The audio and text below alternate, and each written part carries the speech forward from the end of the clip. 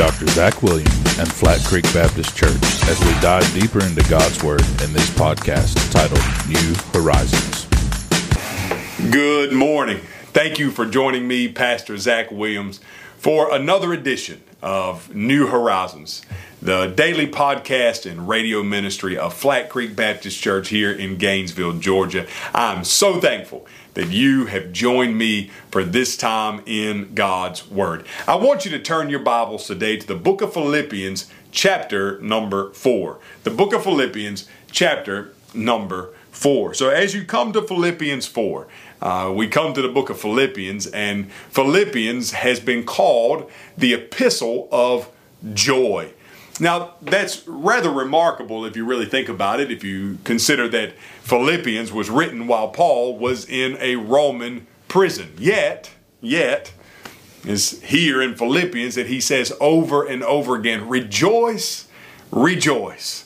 And again, I say rejoice. This is just really the anthem of Philippians over and over again as Paul mentions this word rejoice. And so it's really amazing that in the midst of the greatest trial of life, you can have peace. You go all the way back to the book of Acts and you consider that when this church was planted, Paul and Silas were in prison. And the Bible says that and they'd actually been beaten and scourged and now were locked in chains in the dungeon of the prison. And the Bible says about midnight they were praying and singing hymns and songs to God in the midst of the prison. And people have asked me for a long time, what do you think they were singing?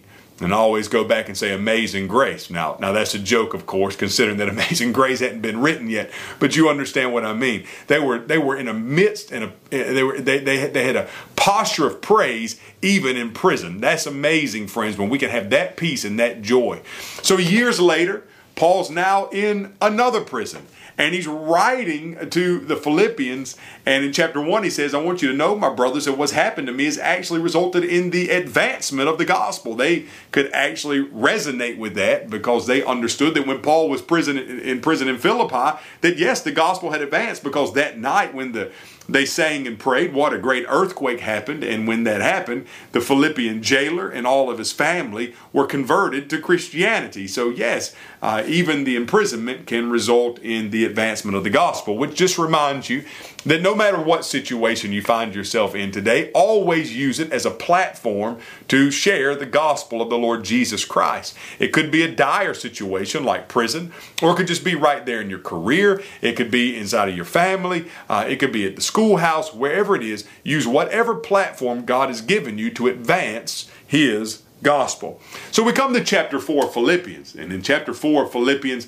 of course, we have that famous verse that is on the eye strip of every football player known to man, and is quoted before every boxing match and every MMA fight, and is plastered on tattoos of every weightlifter in the world. And it is what? I can do all things through Christ who strengthens me, which is a beautiful verse. But in the context of when it's spoken, Paul is actually in prison, and he says, I know how I've learned the secret of being content. I know how to have a lot. I know how to have a little. Whether well fed or whether hungry, I can do all things through Christ, which strengthens me. A beautiful verse of Scripture, to say the least.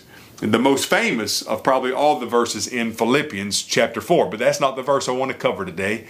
I want us to go to the last 3 verses of the book of Philippians. Philippians 21 through 23. Paul says in his closing remarks, greet every saint in Christ Jesus. Those brothers who are with me greet you. All the saints greet you, but especially those from Caesar's household. The grace of the Lord Jesus Christ be with your spirit. And I realized that I missed one line in verse 21, and that line says, those brothers who are with me greet you. So when we look at this text today, there are 3 lessons that we get from this text. Number 1, as believers, we are markedly different than the rest of the world. We're different than everybody else. What does he say? He says, greet every saint in Christ Jesus. The word saint actually comes from the Greek word sanctification, which means to separate, to mark as different, to It is the New Testament equivalent of the Old Testament consecration. It's the setting apart of an instrument to be used for the glory of God. So as a saint of God, we've been set apart to be used for His glory. As a saint of God,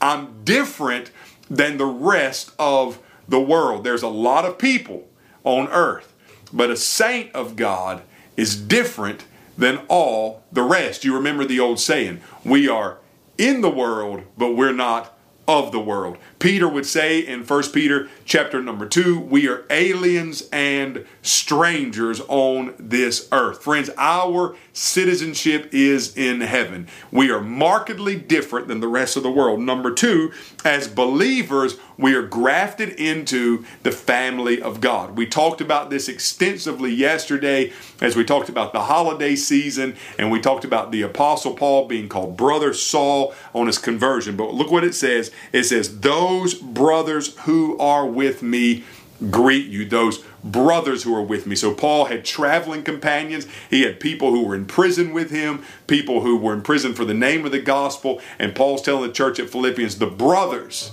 the family of God, those who are saved, those who have like mind and heart, they are with me. And we are all family and part of the same family through the Lord Jesus Christ. So we're markedly different than the rest of the world. As believers, we're grafted into the family of God.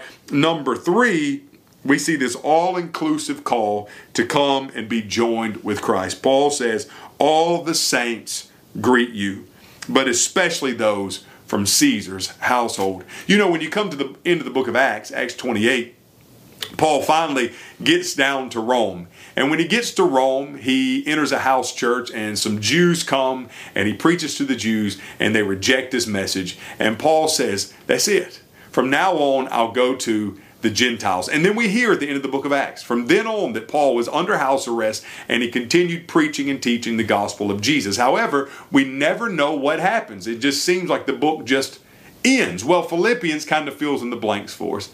Paul says, especially those saints from Caesar's household, they greet you.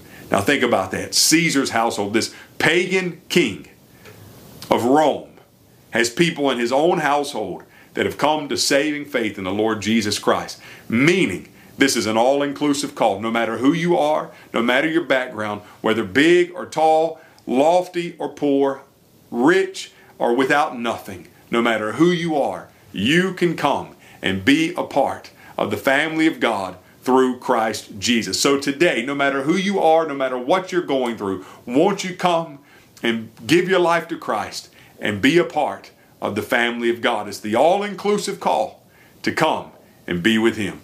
God bless you. Have a good afternoon, and I will see you tomorrow.